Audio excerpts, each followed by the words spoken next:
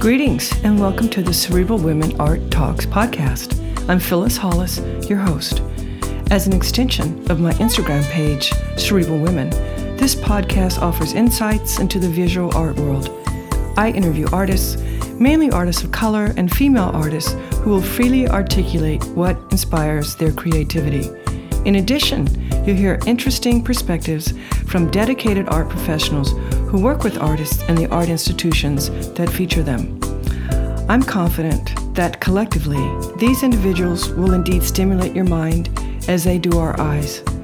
Please know these interviews are conducted in my Manhattan apartment, so please forgive the background sounds of city life. Welcome to the Cerebral Women Art Talks podcast.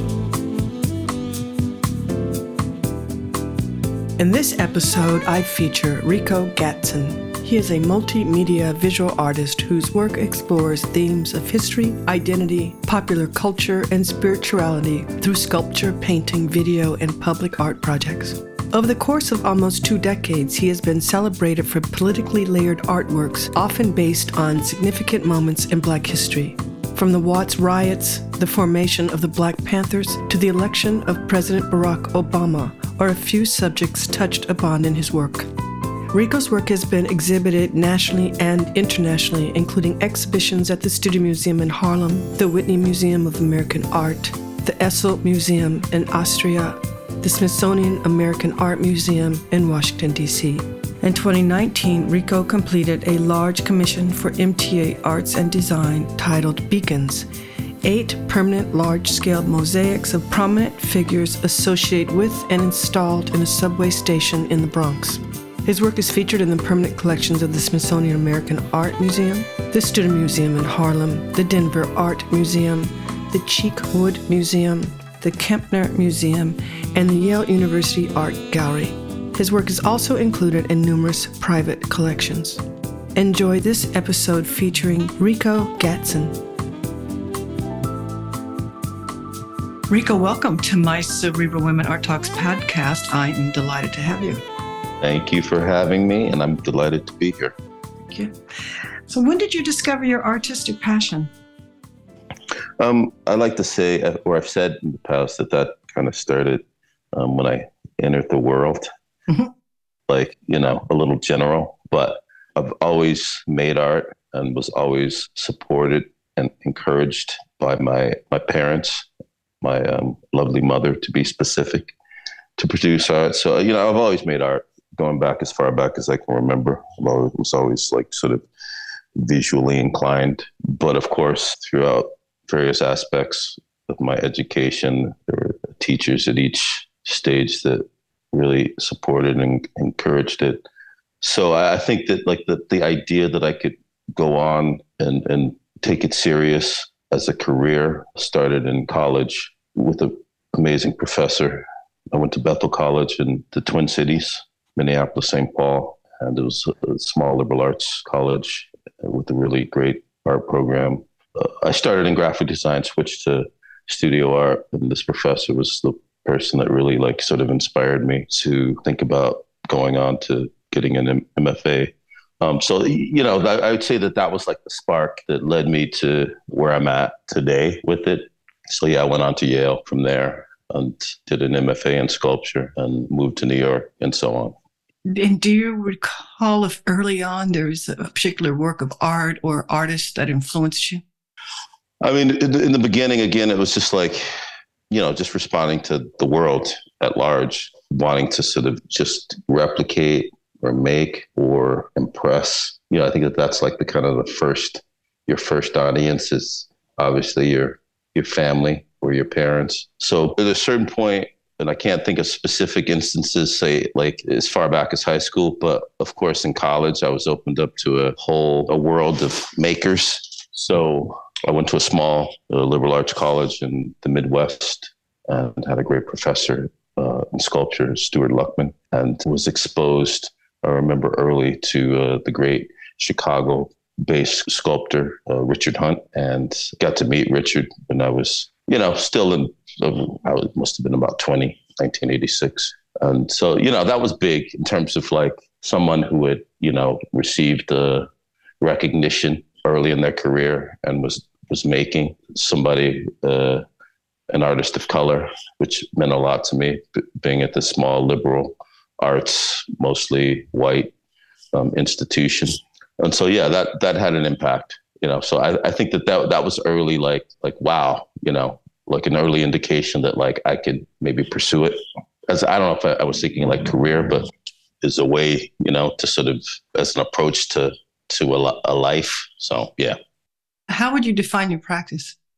I would define my practice as multidisciplinary. Like I said, I studied sculpture. Prior to that, just to go back a little bit, I was studying graphic design, and then I switched to fine art and really caught the sculpture bug, the object making bug. So, but like that morphed into other areas, i.e., video, installation, and so on, going back all the way back. But so I think that I still think of myself as a multidisciplinary artist, cross-disciplinary. I'm working in all of those mediums. But currently, I'm making paintings, which I also refer to as painted things. I think that my approach to making is clearly from the standpoint of a sculptor who paints, having zero training in painting. So yeah, I would say multidisciplinary in approach, but interested in like things related to identity, politics, history, spirituality, and so on. What aspect of your practice do you enjoy the most? Just making, just being a studio-based producer. It's staying engaged in the process of just making stuff, so to put that in a more succinct way, just really being engaged in, trying to realize the vision that could also translate to my vision as a maker, as a thinker. I really think of myself as someone who is engaged in like making handmade things. So, and I love to think about like the transference of energy from me into the work. So I think that that's a really important way to process how I'm thinking about the work. I mean, the works can look very sort of planned, but there's a lot of spontaneity, I think. So not so much the execution, but so far as like how I might approach a specific work, painting or what have you. So it's really about the hand. And I think that there's something that relates to a certain kind of spirituality as I'm defining it for the purposes of, placing, or sort of interpreting or expressing that part of, my practice. What materials do you use? So right now I work with acrylic paint on wood. So as opposed to canvas. So that's something that I think that is related to this whole idea of a sculptor who paints. I like the resistance of the panel versus like canvas. It keeps it in a certain realm for me. So, but acrylic paint versus oil on panel. I work on these, the larger paintings, 36 by 80, which is a standard dimension of like a prefab door. So I like working on the doors. For me, I like the ready-made aspect, and I like just conceptually sort of what doors represent. Obviously, like, the portals, access, and so on and so forth. So, but yeah, like the symbolism is important as far as how I work. So, yeah. And, then I combine other materials like glitter, which is the material that I've used for a while now. I think I started utilizing that just as a texture. It's been probably 15 years. So I also spray, so acrylic paint, but acrylic-based spray paint to create transparency and or layers and so on. And do you listen to music while you're working? I do. Music is like a very important part of both the studio and the work, and it's a very sort of eclectic mix of sources.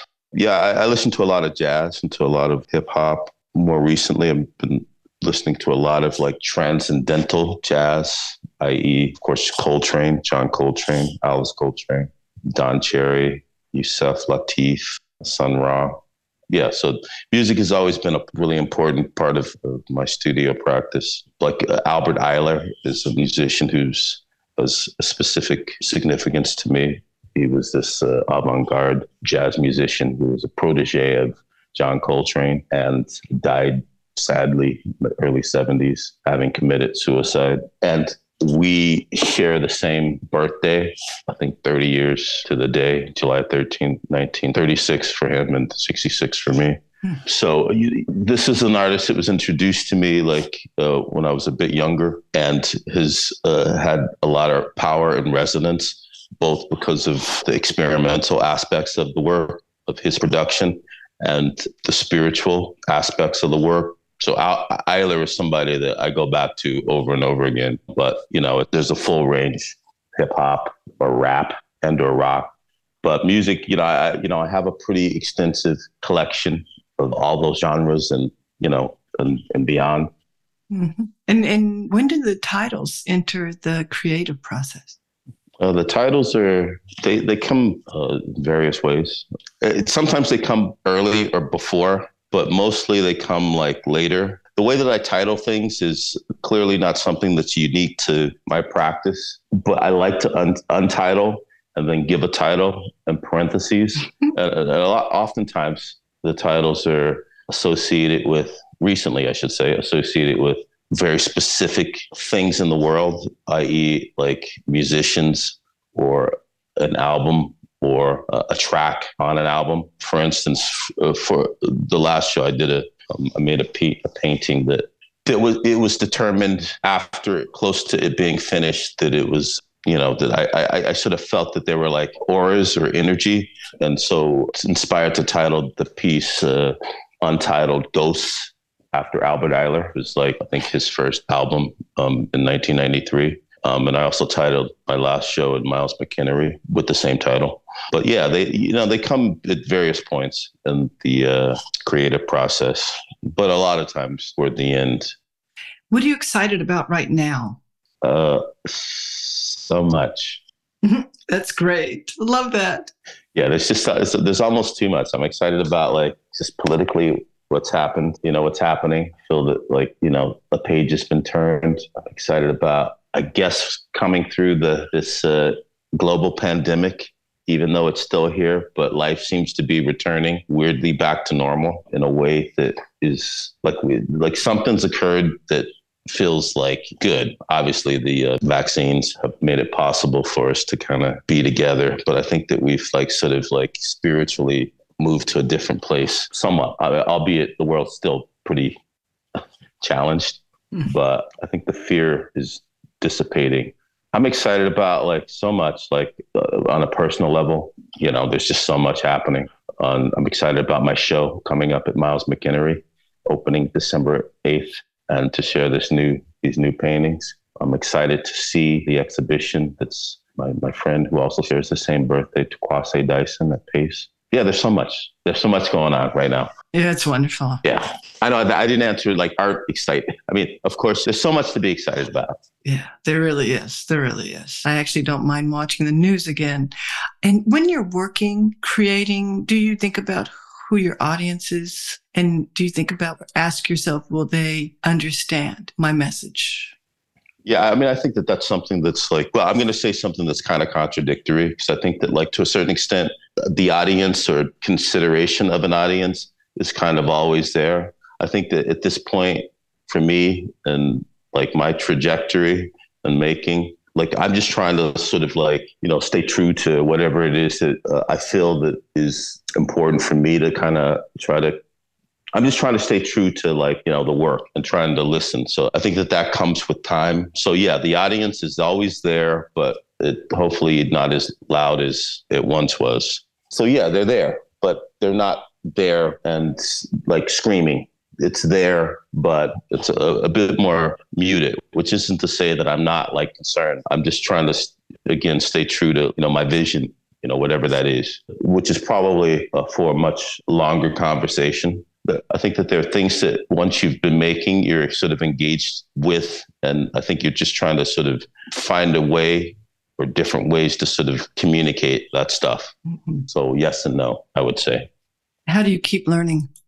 Just staying engaged with the world, looking, reading, just listening. and engaging. I teach, so I'm constantly in that world working with students. And I like to say that I get as much from teaching them. I learn as much from them as, maybe not as much, but, there's like a give and take that occurs in that process, that relationship, those relationships that I think that can be really like magical and inspiring. It's just being engaged, staying like curious, that comes in a number of different ways. It could be like Instagram. It could be, I had a group of students over last night from the New York Crit Club, had 2 groups come through. It was really inspiring to get into like just a real sort of conversation about what it is that we're trying to do here as artists. But yeah, so like that, it doesn't come from the news. I'm not inspired by the news often. Yeah, but art, my friends, my kid, yeah, just beauty. Yeah. Well, art will save us. So as an artist, it's a lot of work and responsibility to save us, but we need you guys to do what you do. But what would you say is one of the most challenging things that you've encountered as a visual artist?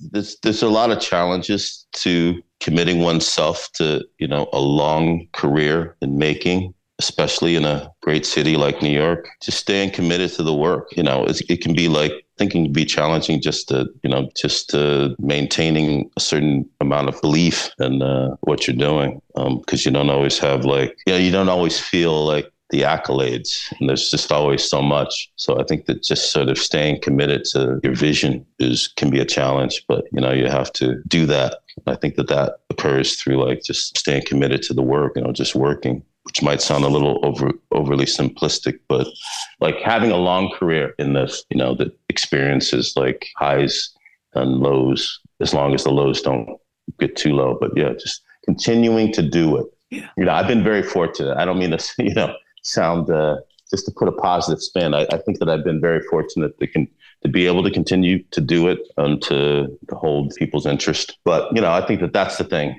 it can be really discouraging. I'm speaking generally, to be an artist and try to, and to feel relevant or to feel like what you're making is important. Mm-hmm. This has been a great conversation. I've enjoyed it. That's it? No, we're not finished. I'm just getting warmed up. All right. The last question I have for you is, what do you feel is the purpose of art? And as an artist, what is your role? I think the purpose of art is just to, this is going to sound really simple, but to try to put light in the world, try to expose, illuminate things that are not sort of apparent. And I think that like my role is consistent with that, is to try to like create things that help to change and help to bring like something of importance, but light. Like I talk a lot about, or think a lot about light. I think that I hope that it's consistent in the work. But yeah, just to illuminate. It's not joy. Though art can do that, connected with that, which can also be about joy. But yeah, to be truth and honesty, I think is important. Not entertainment. I don't personally think that it's about entertainment. I think it's about something much larger or more substantial than that. But, it can be entertaining. Beauty, light, love. That's it. Yeah, we all need you, artists, to keep doing the work. I guess another way to tie it up is that the work that I respond to the most is work that possesses some of the things I described. But I would also expand that to say that like it also has a certain kind of generosity, which I believe is related, So I think that artists need to be generous, and I think that, I hope that there's a certain kind of generosity, to the work. Access is a tricky word, but I think it's an important word and can be interpreted how you will, but it's connected to generosity. So I hope to be very generous in the work that I produce.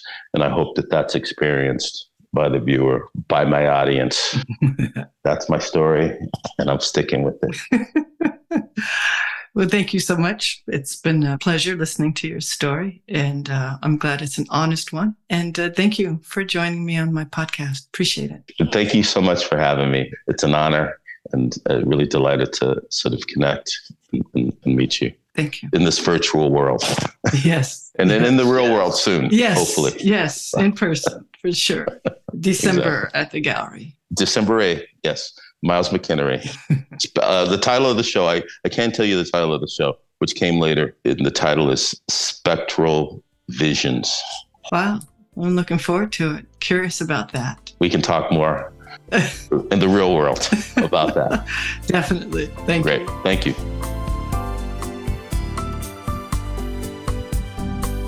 Thank you for listening to Cerebral Women Art Talks podcast. For additional content, please visit cerebralwomen.com and be sure to follow Cerebral Women on Instagram.